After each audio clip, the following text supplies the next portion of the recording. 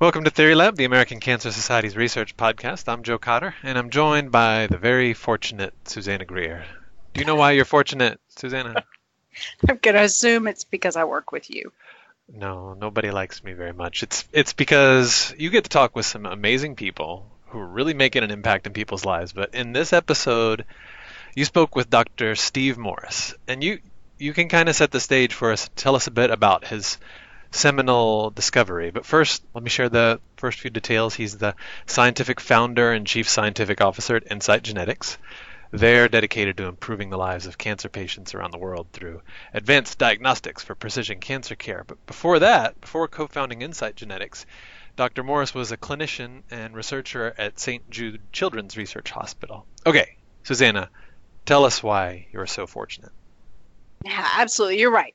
I was fortunate, and now you are all about to be equally fortunate because Steve tells this just incredible story, right? I know you guys don't normally think about scientific discoveries of being this soap opera, but this one is so interesting. So, back at St. Jude, like 25 years ago, Steve and colleagues discovered a gene that was, so he discovered it in a disease called anaplastic lymphoma. And is And this gene, discovering a gene itself, like all of that, amazing a thing? Does that happen a lot? no, it doesn't happen a lot. And so I guess let me step back and just say, so Steve was working in anaplastic lymphoma and knew that there were some interesting things going on in this disease, there were that this disease, this particular type of lymphoma, as many other cancers do, had lots of changes in the genome. So we would call those rearrangements. But no one knew the genes that might be involved in these rearrangements. So it turned out he discovered one of them. Has a very exciting name. Just kidding. It's not an exciting name, but it's appropriate. It's called anaplastic lymphoma kinase, or ALK. So the only thing that I guess I'll give you a teaser is to say that it turns out, so this is a kinase, and kinases they're important in all cells. They basically help cells to communicate. And the crazy thing that happened in anaplastic lymphoma is that they had these rearrangements occur, and all of a sudden, ALK, this kinase, is completely turned around in the way that it's regulated. And instead of the normal thing that it's supposed to be doing, which interestingly enough, in a side story, we still don't know exactly what that is, but we know it's not this.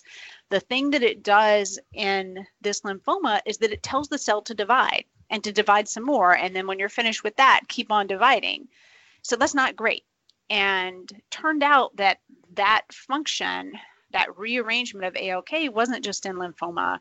It was in lots of other cancers as well. So this is a super cool story about this discovery of this kinase, the finding that there's too much of it and it's doing this bad thing in lymphoma, and then also in lots of other cancers.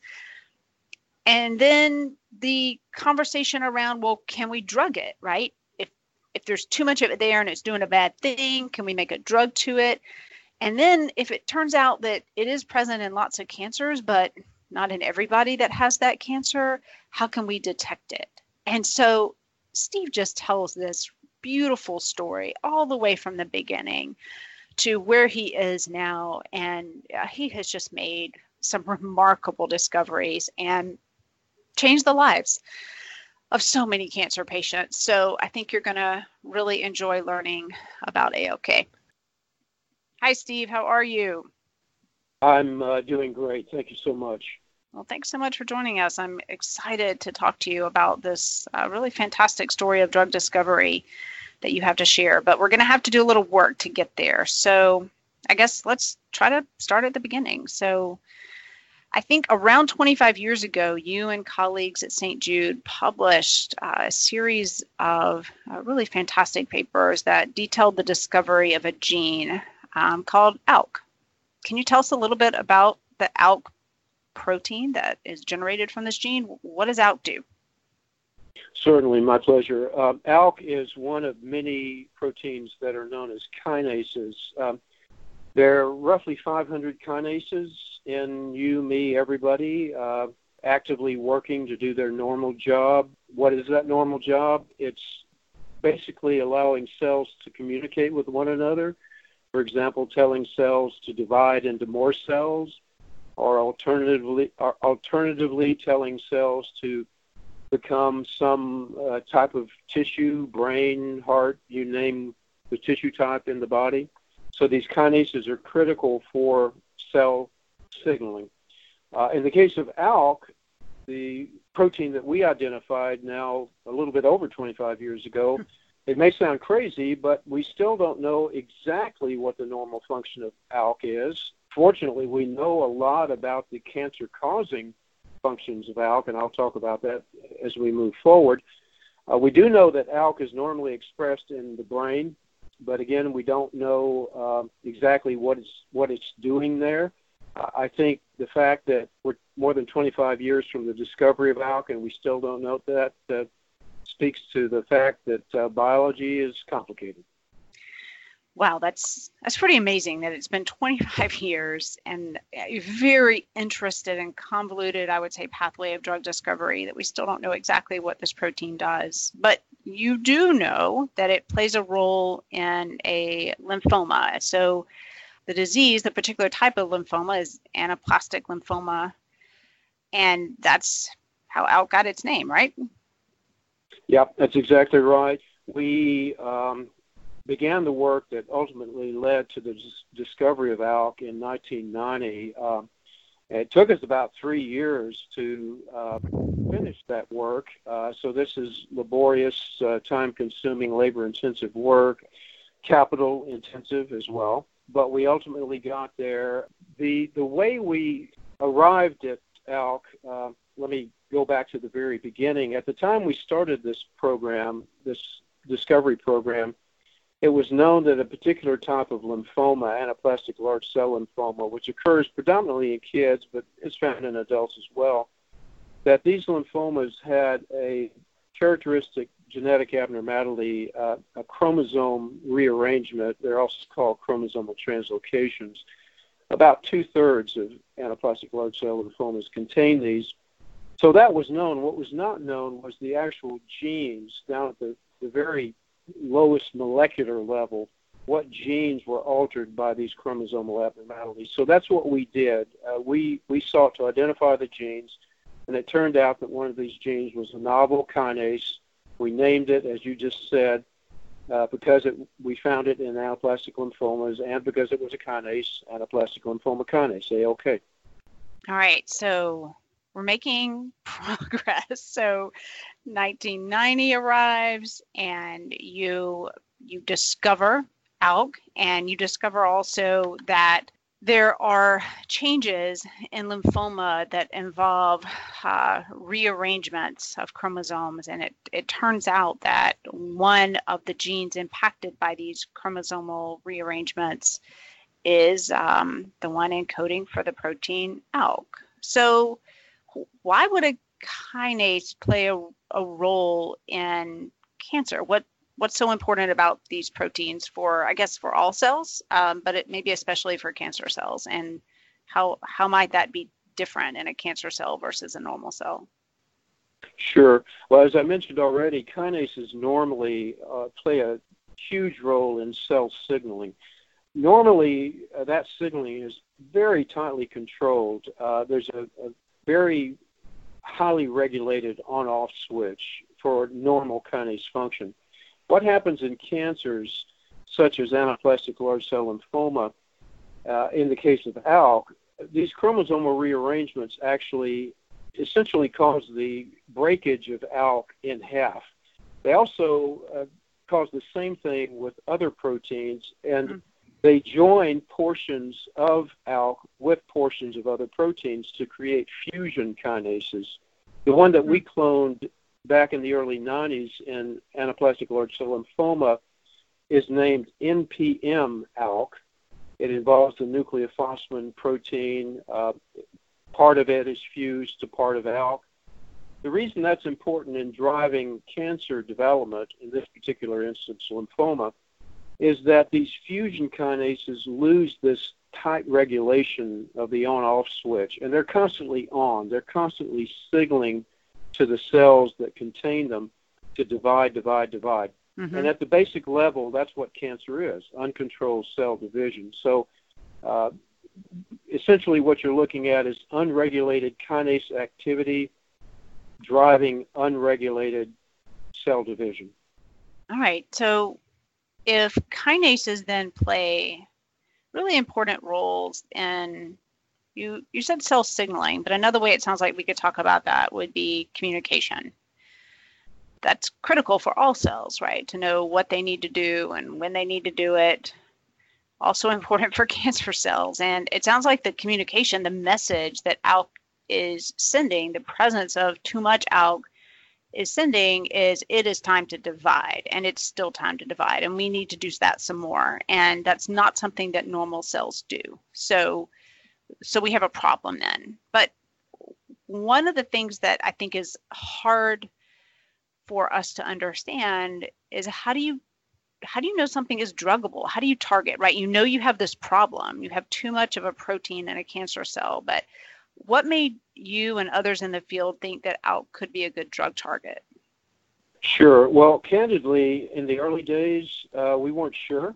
We were kind of pushing the envelope, but at the same time, we were discovering ALK and trying to determine whether indeed it was a good drug target. There were other groups around the world working on other kinases.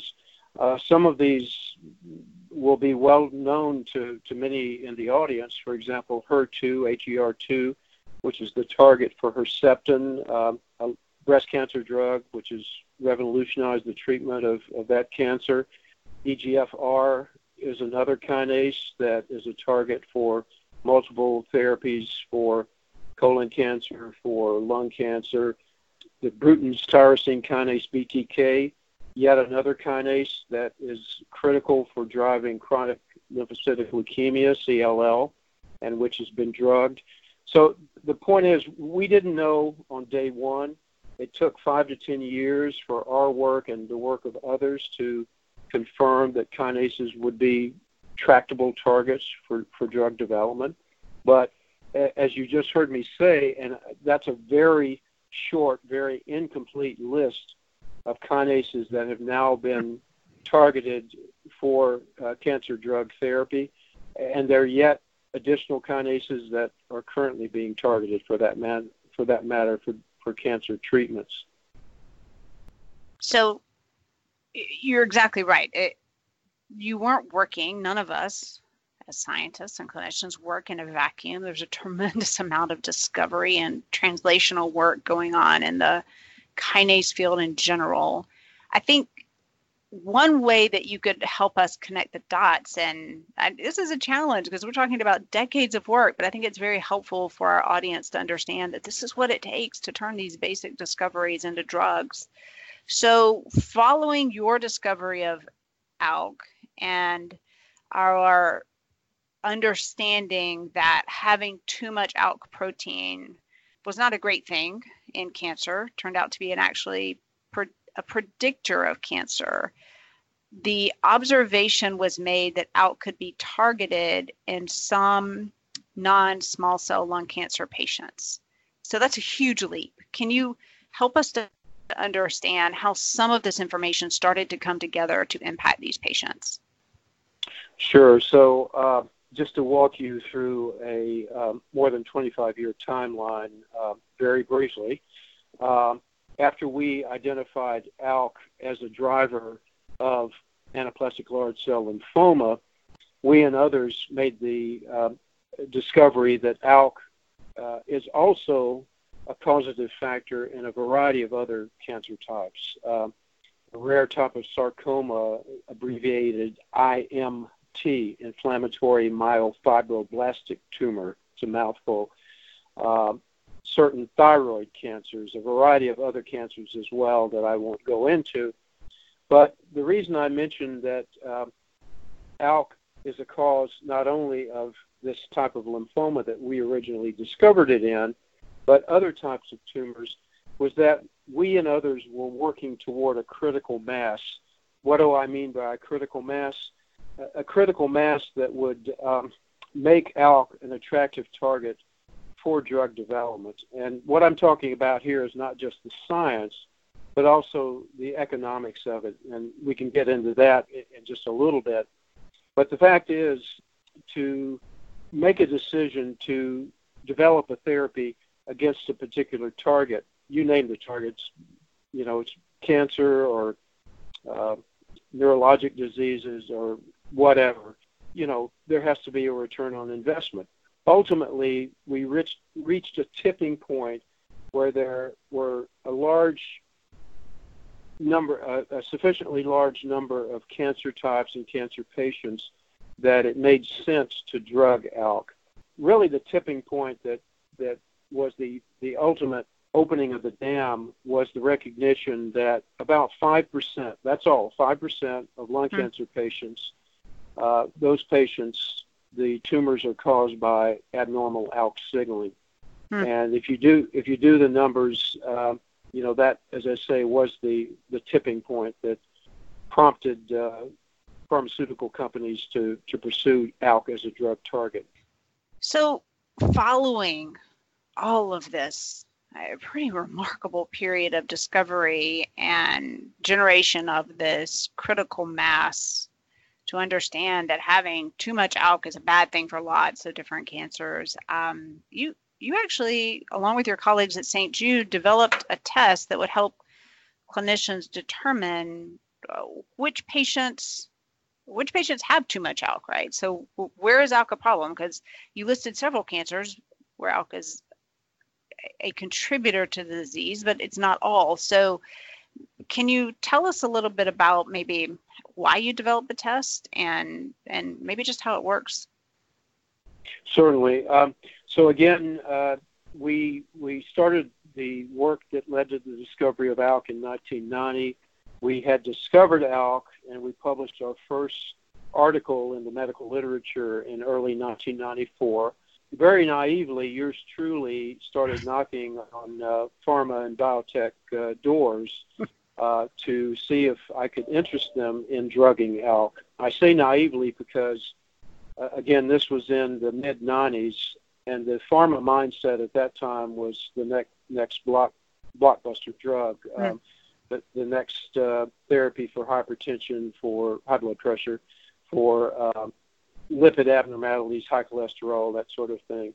And here we were talking about the cause of a relatively rare type of lymphoma, which affects roughly 2,000 newly diagnosed people in the U.S. each year. So that gets back to what I was saying about this critical mass, identifying enough different types of cancer, enough patients in aggregate to make it a tractable target.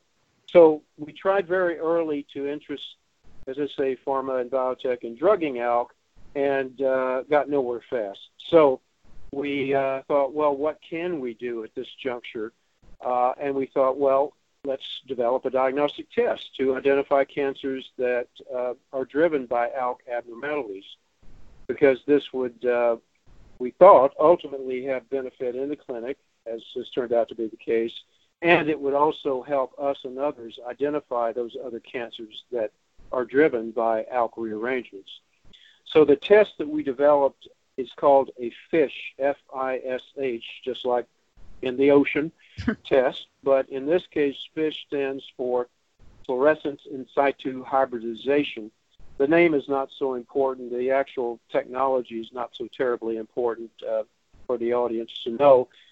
What is relevant to know is that this is a test that allows a geneticist to look under a microscope at a tumor that has been tested with an ALK FISH assay and determine whether that particular tumor that the pathologist is looking at is or is not caused by ALK abnormalities. That turns out to be absolutely critical. I mentioned earlier that 5% of lung cancers are caused by ALK abnormalities.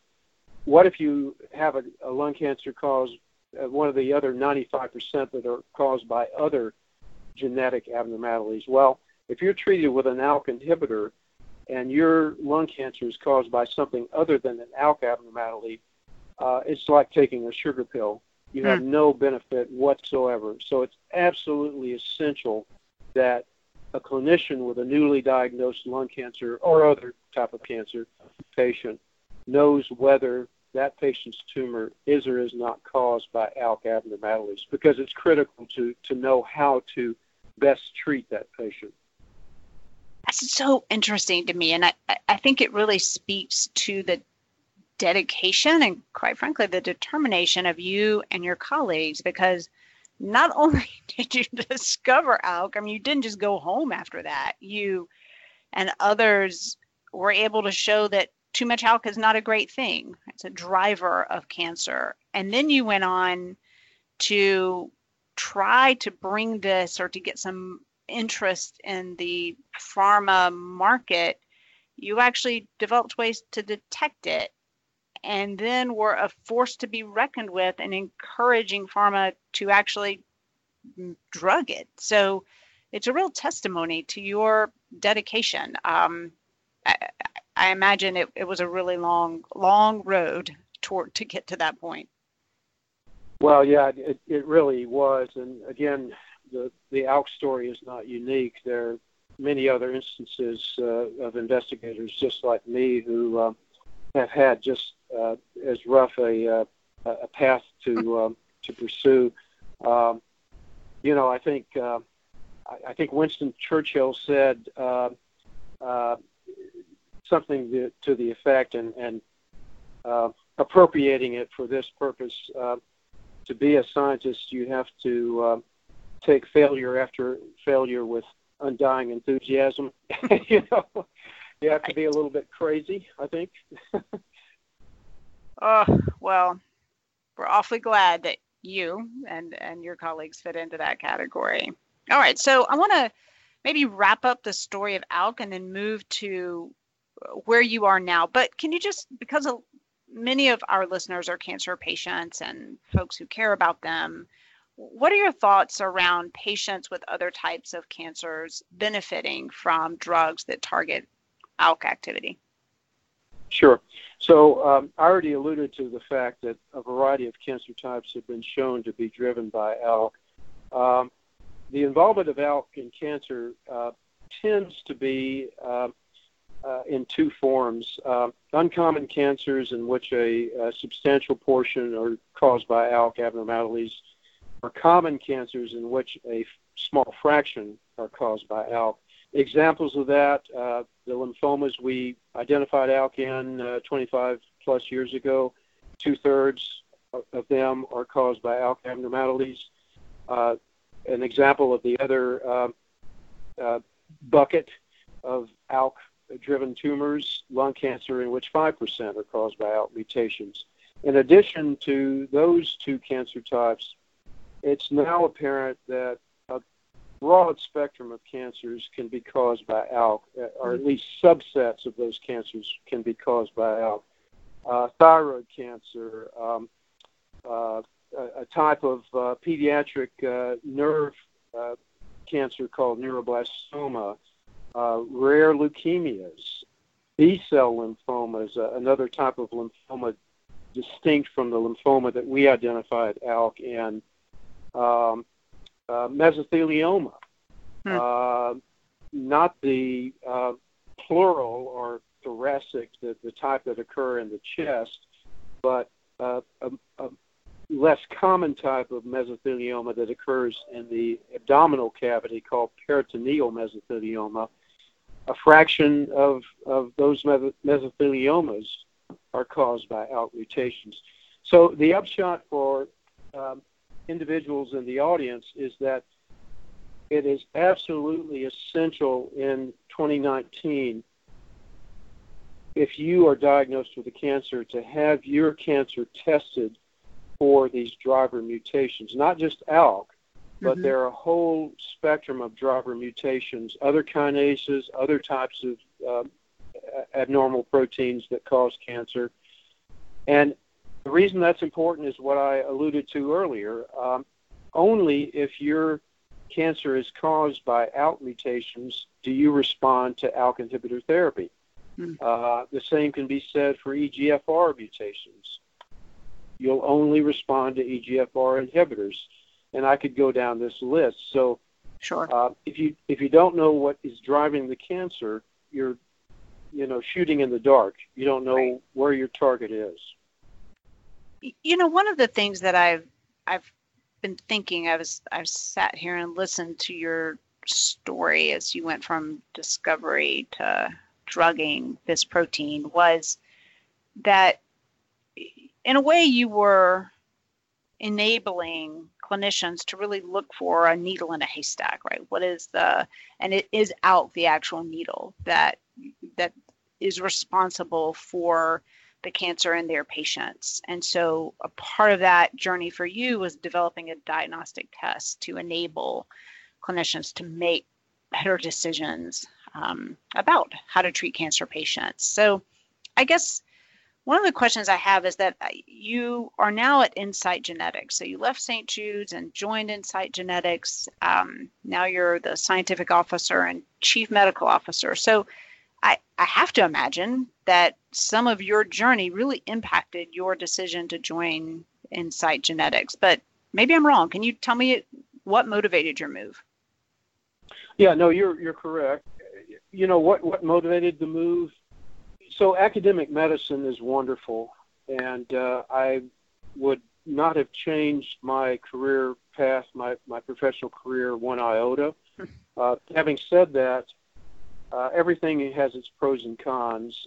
Academia is a wonderful place to learn, get on-the-job training when you're just starting out, and to make impactful discoveries like ALK. On the other hand, academia is not the environment if you want to impact patients to the full extent possible from a commercial standpoint. And what I mean by that is that diagnostic assay development, that is a long, rigorous path. It's capital intensive. It cannot be done in an academic setting. You need these diagnostic tests out there in a box that diagnostic labs around the world can purchase and use for their patient testing. And only in a commercial setting can you develop these assays. The same thing can be said for drug development. Although there have been a handful of examples of successful drug development in an academic setting, those are very much the exception to the rule. And again, because drug development is so capital intensive, so risky, it just cannot be done efficiently in an academic environment. It has to be done in a commercial environment. And the reason I mentioned drug development is, yes, I'm a co-founder of Insight Genetics, actually, and I continue to work as the scientific officer for Insight. Insight develops these diagnostic assays for cancer characterization.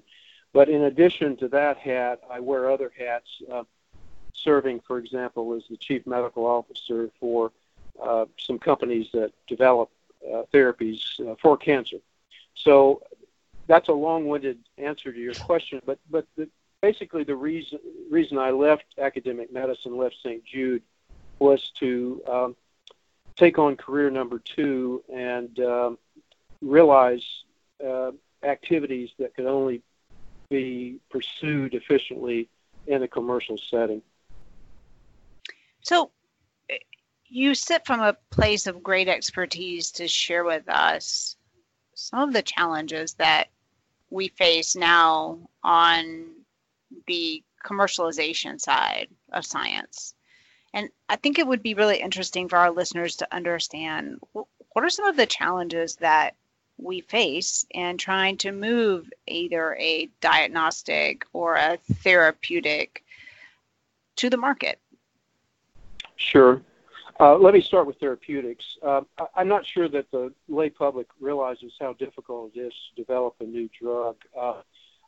Frankly, I didn't realize it after my medical training until I really was fully cognizant of the process and how difficult it is. Just to give you a few numbers to put it into perspective, roughly 1 in 10 drugs that is in development is ultimately approved for clinical use. 1 in 10, 10%.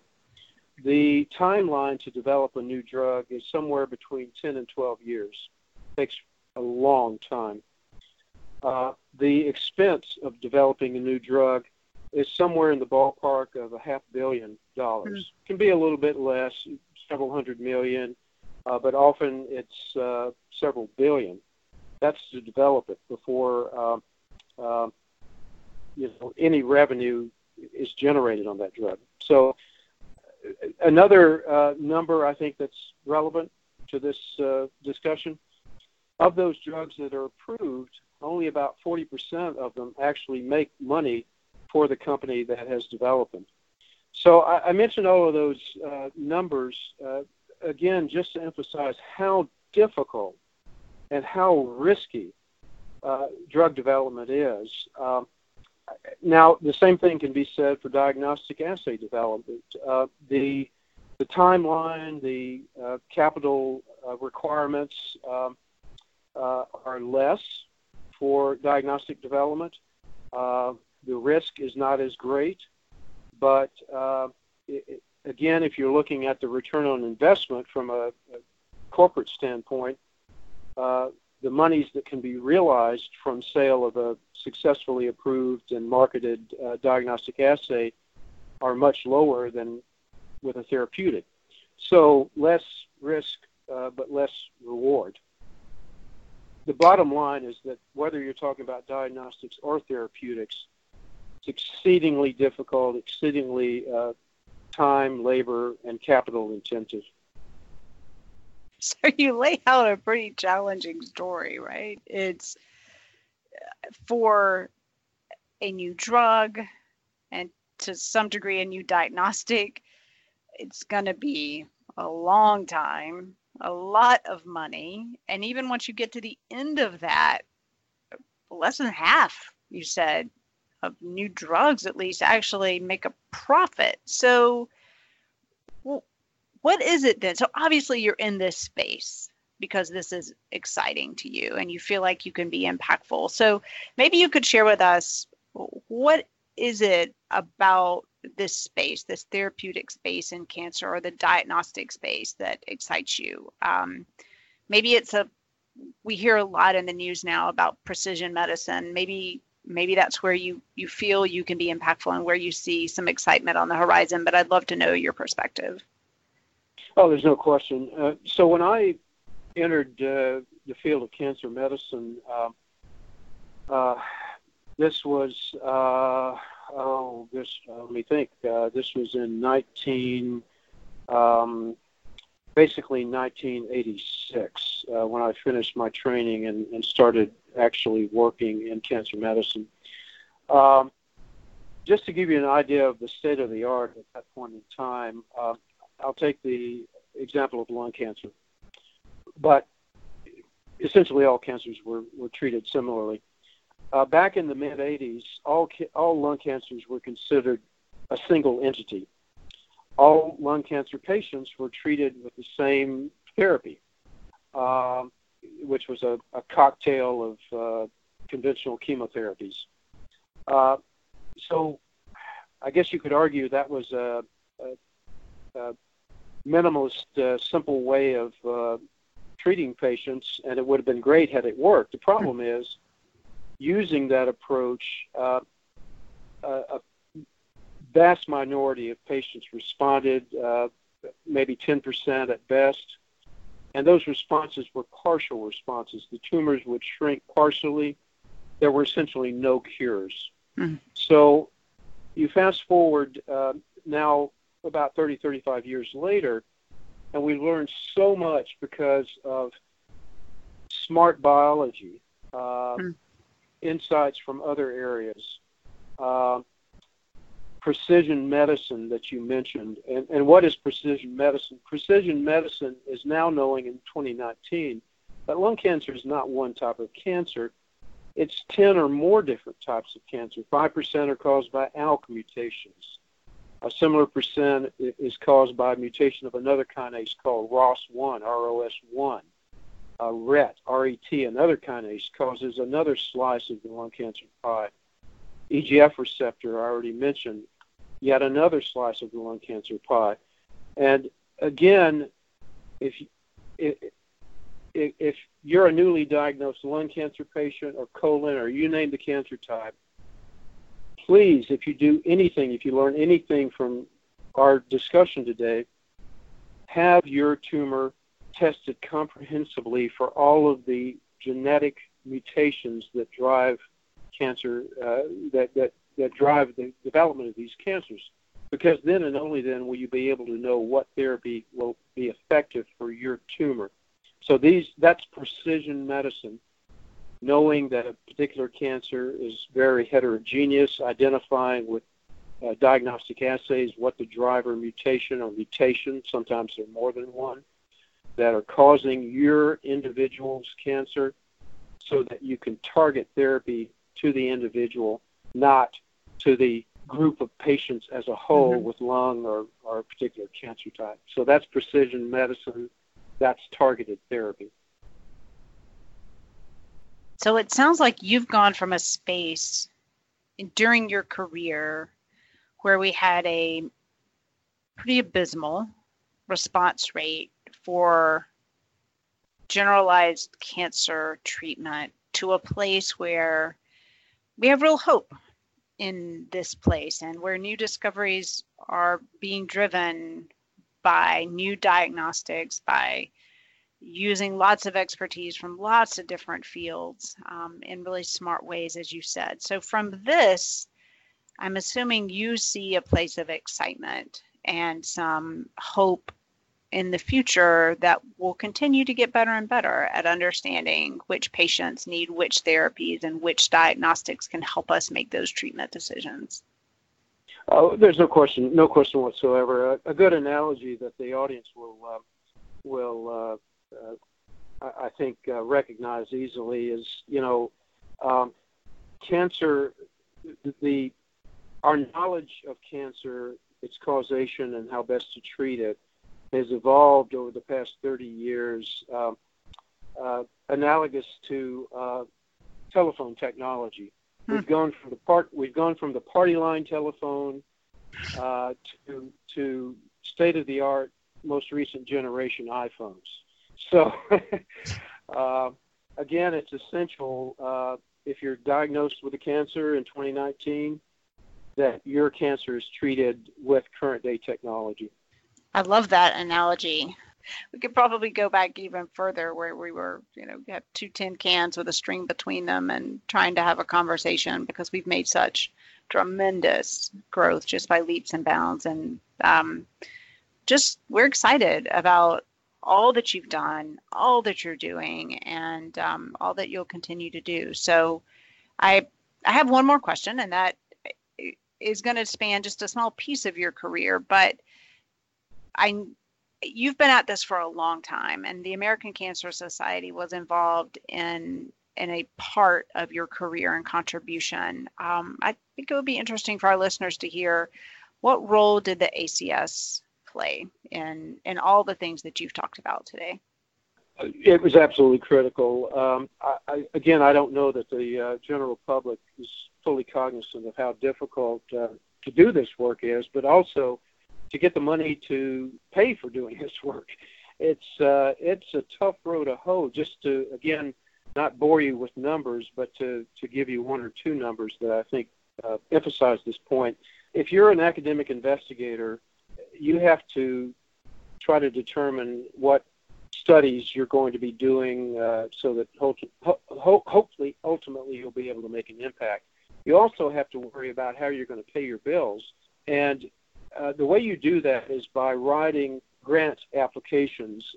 These are anywhere from a minimum of 30 pages long up to several hundred pages long, depending upon the application and the topic. The success rate of these applications that an investigator submits to ACS, to the National Institutes of Health, the federal agency that funds biomedical research, to other funding agencies, that success rate is about 10%.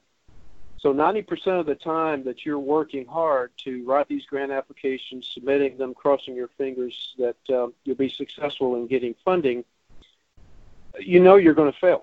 Only 10% succeed.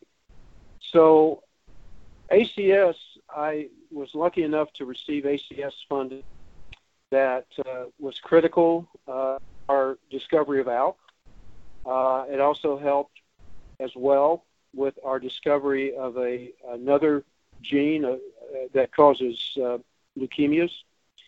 So it was absolutely critical, especially early in my career, to give me credibility, give me the funding to turn the lights on and keep moving forward in the lab and to establish my career. So absolutely critical. Well, thank you for that explanation. I think that is helpful. And we are excited to have played a role early on in your success, and even more excited about all the things you're doing. So thank you. We'll let you get back to it, but thanks for sharing so much time with us. And it's a fantastic story of drug development, and we'll look forward to staying in touch. Well, thank you so much for the opportunity.